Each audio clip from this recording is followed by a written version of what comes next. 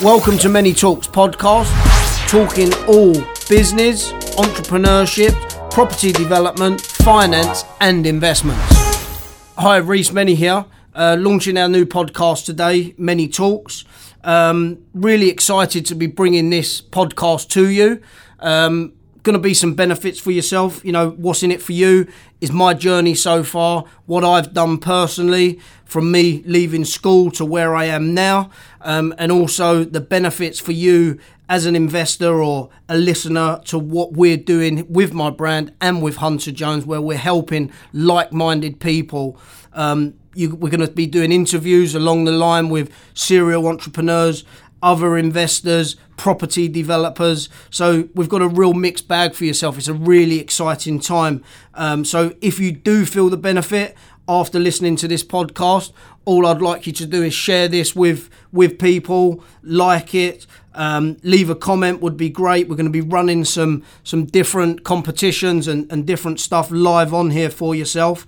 But more importantly, you're really going to find out about me personally, what I've done, where I've come from, where I am now, and how I can help you. For those that do know who I am, fantastic. But for the people that are just new to the podcast, just started listening, I want to run through how I started, where I am now. You know, I'm fortunate enough to be the CEO of Hunter Jones, one of the leading alternative property investment companies in the UK. Okay, we've been running since 2013. So to be classed as the CEO and lead this company to being one of the UK leading introducers is a fantastic achievement for myself. But you know, where I started at when I left school, dropped out of school when I was 16 years of age. You know, started working in a family business, really from the bottom, learned the hard way, learned how to really get my head down and you know, work from the bottom and work my way up. Didn't get anything given to me. It was about working from the bottom and real hard work. Worked my way up through that company that was my father's, you know, to leading the sales team of that company to 16 salespeople. So the age of 17 and a half, a year and a half in the business, started from sweeping the floors, then managing and running the full sales team. That we turned it into a real success, which then my father moved on, sold that. And that's when my entrepreneur experience started, really. I really wanted to... I've always sold and bought things and wanting to make money. So what we started doing, me and one of my good friends started selling American sportswear from the back of my car when we was 17 and a half years of age. Went really successful. So from then I opened a shop. The shop was it was a good success, was enjoyable. We learnt a lot, but we went our own separate ways. And that's where I really started from. It was, you know, really understanding that you've got to put your all into something if you want to succeed. And that's really what I took from a young age from working with my father, was that, you know, nobody's going to do the work for you. You have to put in, what you put in is what you get out. There's no step ladder to success. You know, you can't just make it happen. It is pure hard work.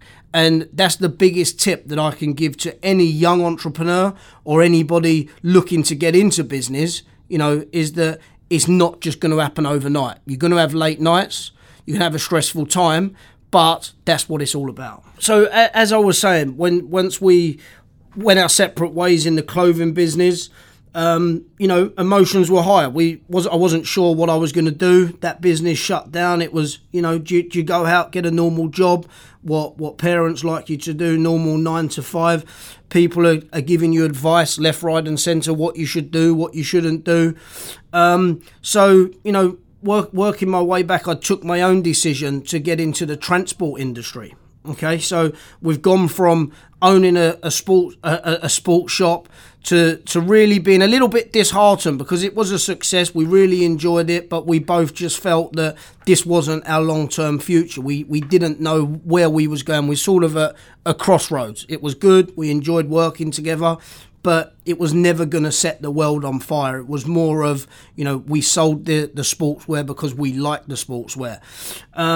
So that come to a crossroads, and I got into the transport industry because my family had been in that previously. Doing a bit of driving, picking people up, taking them there, delivery driving, really scraped it back, and it was still working for myself. It still wasn't a 9 to 5. It was still whatever hours. What I've always found is every opportunity that I've always taken, or what some people would class as jobs, it's always been the more input that you put in, the more output that you get. Okay, so I've never been somebody that's just gone to work 9 to 5 from a young age, and going back, which one thing that always sticks in my mind that my mother always used to say to me is that even in the 6 weeks holidays when at school, we used to break up for 6 weeks holidays. I used to get the local newspaper, and I would be looking for opportunities at what job that I could go and work for 6 weeks. So out of the 6 weeks holidays, at least 3 or 4 of them, I was working completely free, but working in factories locally, just helping out, ringing them up at that age of 14, 15 years of age, asking, can I have work experience? Can I come and work? Because that's what I was passionate about, is just going out there and working. It was where my hunger come from. So that's what I've always done. The output's always been there from myself. So going back to where I was, was at that crossroads. We shut the business. I moved on, ups and downs, started in the courier world or the delivery world. And the way that I got into where I am now and what put me on the path, my mother knew that, I was never going to be a delivery driver or a courier. Look, there's nothing wrong with that, but she just knew that wasn't my bag. And she found some ads in some newspapers. Every time I come home from my job, she was putting these ads in front of me and saying, look, you should have a look. They're looking for trainee stockbrokers. They're looking for trainee account managers at these companies in London. And I've never been in a confined space. I've never been in sitting at a desk 9 to 5 in my life, and I just didn't think it was me. But I went for the interview, I got the job, and I was very successful at it. And that's where it all started in the alternative market. I realised it was an alternative product that they were selling. It was a fantastic product, and I just built myself from there. So I started off as a salesperson in that sector, and I just built and built and built. Started working with these for some time. I then left that company after a year and a half, and I started working with a developer that I teamed up with that wanted to raise finance through different ways and means of the original normal stuff. And what I mean by that is there's a structured product which I specialise in now, and this is where it all started. I had a conversation with a developer, and the developer was like, look, if we could raise X amount of money, I'd be able to streamline my business so much, and I could give security to an investor, and that's where it snowballed. I thought to myself, you know what? If this developer likes this, there must be other developers out there that need this mechanism as well. So what I started doing is I got my team together. All about entrepreneurship is having a good team. You can't do everything yourself. You need to have good people around you for you to be able to excel. So I put my solicitors, I spent a lot of time working out how to structure these mechanisms that I structure today and team up with developers that I team up with today. And that is really how we snowballed and got to where we was. It took us two and a half years before I started Hunter Jones, self-employed just as a business consultant for different developers, helping them structure these mechanisms and moving forward and showing them how they can raise money through the areas and the ways that we do it through private individuals. So the next step from working with property developers was to form a company. My business partner come to me. He wasn't my business partner at the time, but he come to me and stated, look, I think that we're raising money for developers. You've got a great agent network. So I was really the middleman. I worked with the developers.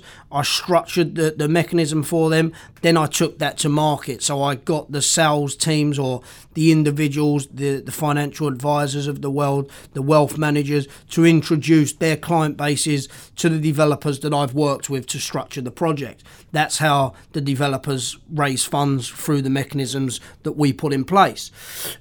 So at that time, I got really friendly with a couple of guys that was raising money for the particular developer that I was working with.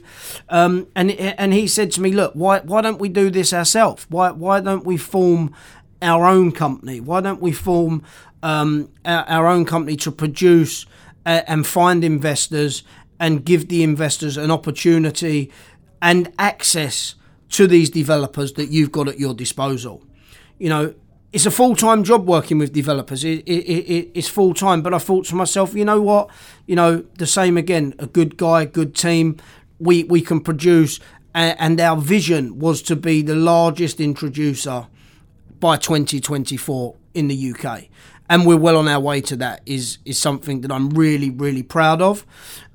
So we formed Hunter Jones. We started off as a very small company. We had 2 people in the sales office. You know, we've always been in the same building when we started.